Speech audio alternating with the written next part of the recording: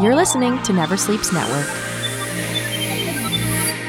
Hey, it's Bilal at BilalV87 on Twitter with your SmackDown review, and we continue the saga of who attacked Roman Reigns, and I guess we know.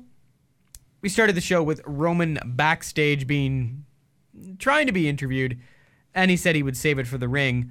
Although he appeared to be walking to the ring, we wouldn't get that till much later in the night. We also had Daniel Bryan and Rowan backstage, and Bryan made it very clear he was expecting an apology from Roman to him and Rowan. Roman didn't apologize. He had video footage proving, I guess conclusively, that it was Rowan.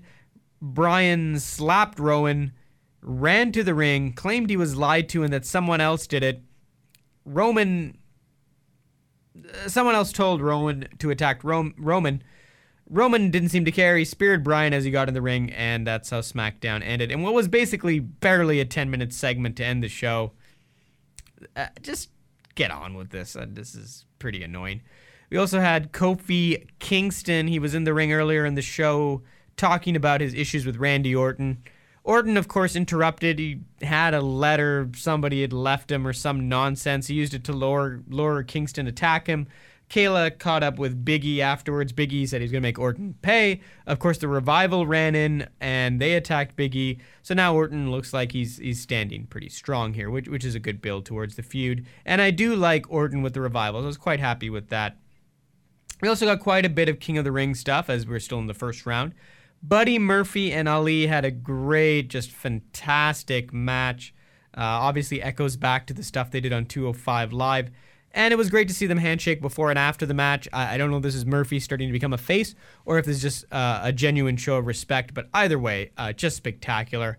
I would have liked to see these guys get some mic time because I do think Ali is a great speaker. I think Murphy can be effective in small doses. And it was sad, especially when we saw the highlights of Murphy being attacked by Bryan the other week and Rowan not getting to talk. Sort of ironic that we got that instead of a promo here.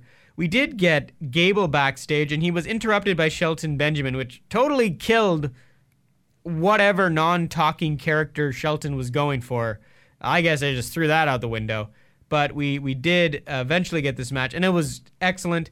So good to see Gable pull it out, basically reversing an alley-oop into a sunset powerbomb. Absolutely spectacular, and obviously Shelton's an expert at putting people over, and this was great. We also got Elias, who is into the next round of the King of the Ring. He was backstage in Shane's office when Kevin Owens approached him and informed him, Elias told KO that Shane wasn't there. When Elias came out to essentially mock everybody on the throne of the King of the Ring, KO, who he eliminated last week, showed up from behind the throne, attacked Mr. Elias, and I'm not sure why Kevin wouldn't just take the 24/7 title off Mr. Elias after he beat him.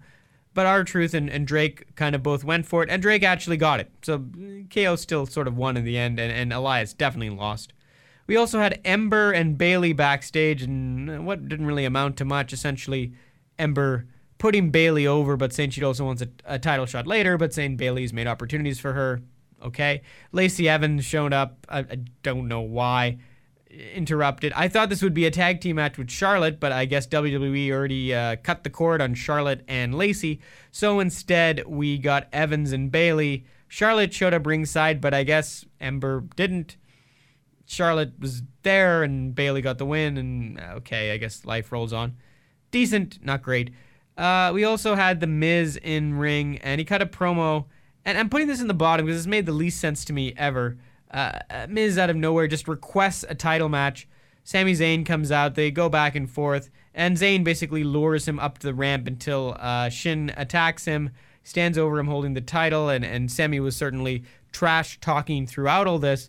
So essentially, The Miz just said he wanted a title shot. An attack happened.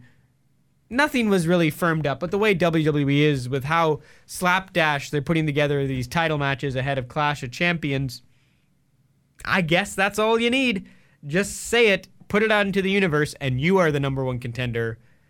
Unlike the tag team titles, where the Street Profits last night on Raw couldn't even get in an 8-man match, not even AOP, I found out, And instead, the team of Ziggler and Rude, who have never tagged before, are going to take on the team that never tagged before and is the champions until they won it, Braun and Seth. It is not a great time in the WWE. Things are falling off the rails, and these reports of Vince McMahon having to rewrite SmackDown and not even being there and all this stuff, this is pretty bad. Clash of Champions is always a trying time as they try to squeeze all the belts on one show. This has not been good.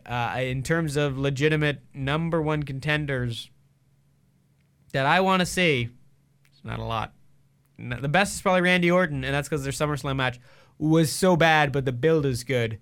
And even this Roman and Daniel Bryan thing looks like it's going to stretch past Clash of Champions, which just shows you how much of a priority that show is. It's basically just, let's put all the titles here and let's have matches. We don't have to build them. It's been Bilal Bakani, Bilal V87 on Twitter. Never Sleeps Network. This has been a Never Sleeps Network production, executive produced by Alex Ross. For more information and content, visit neversleepsnetwork.com.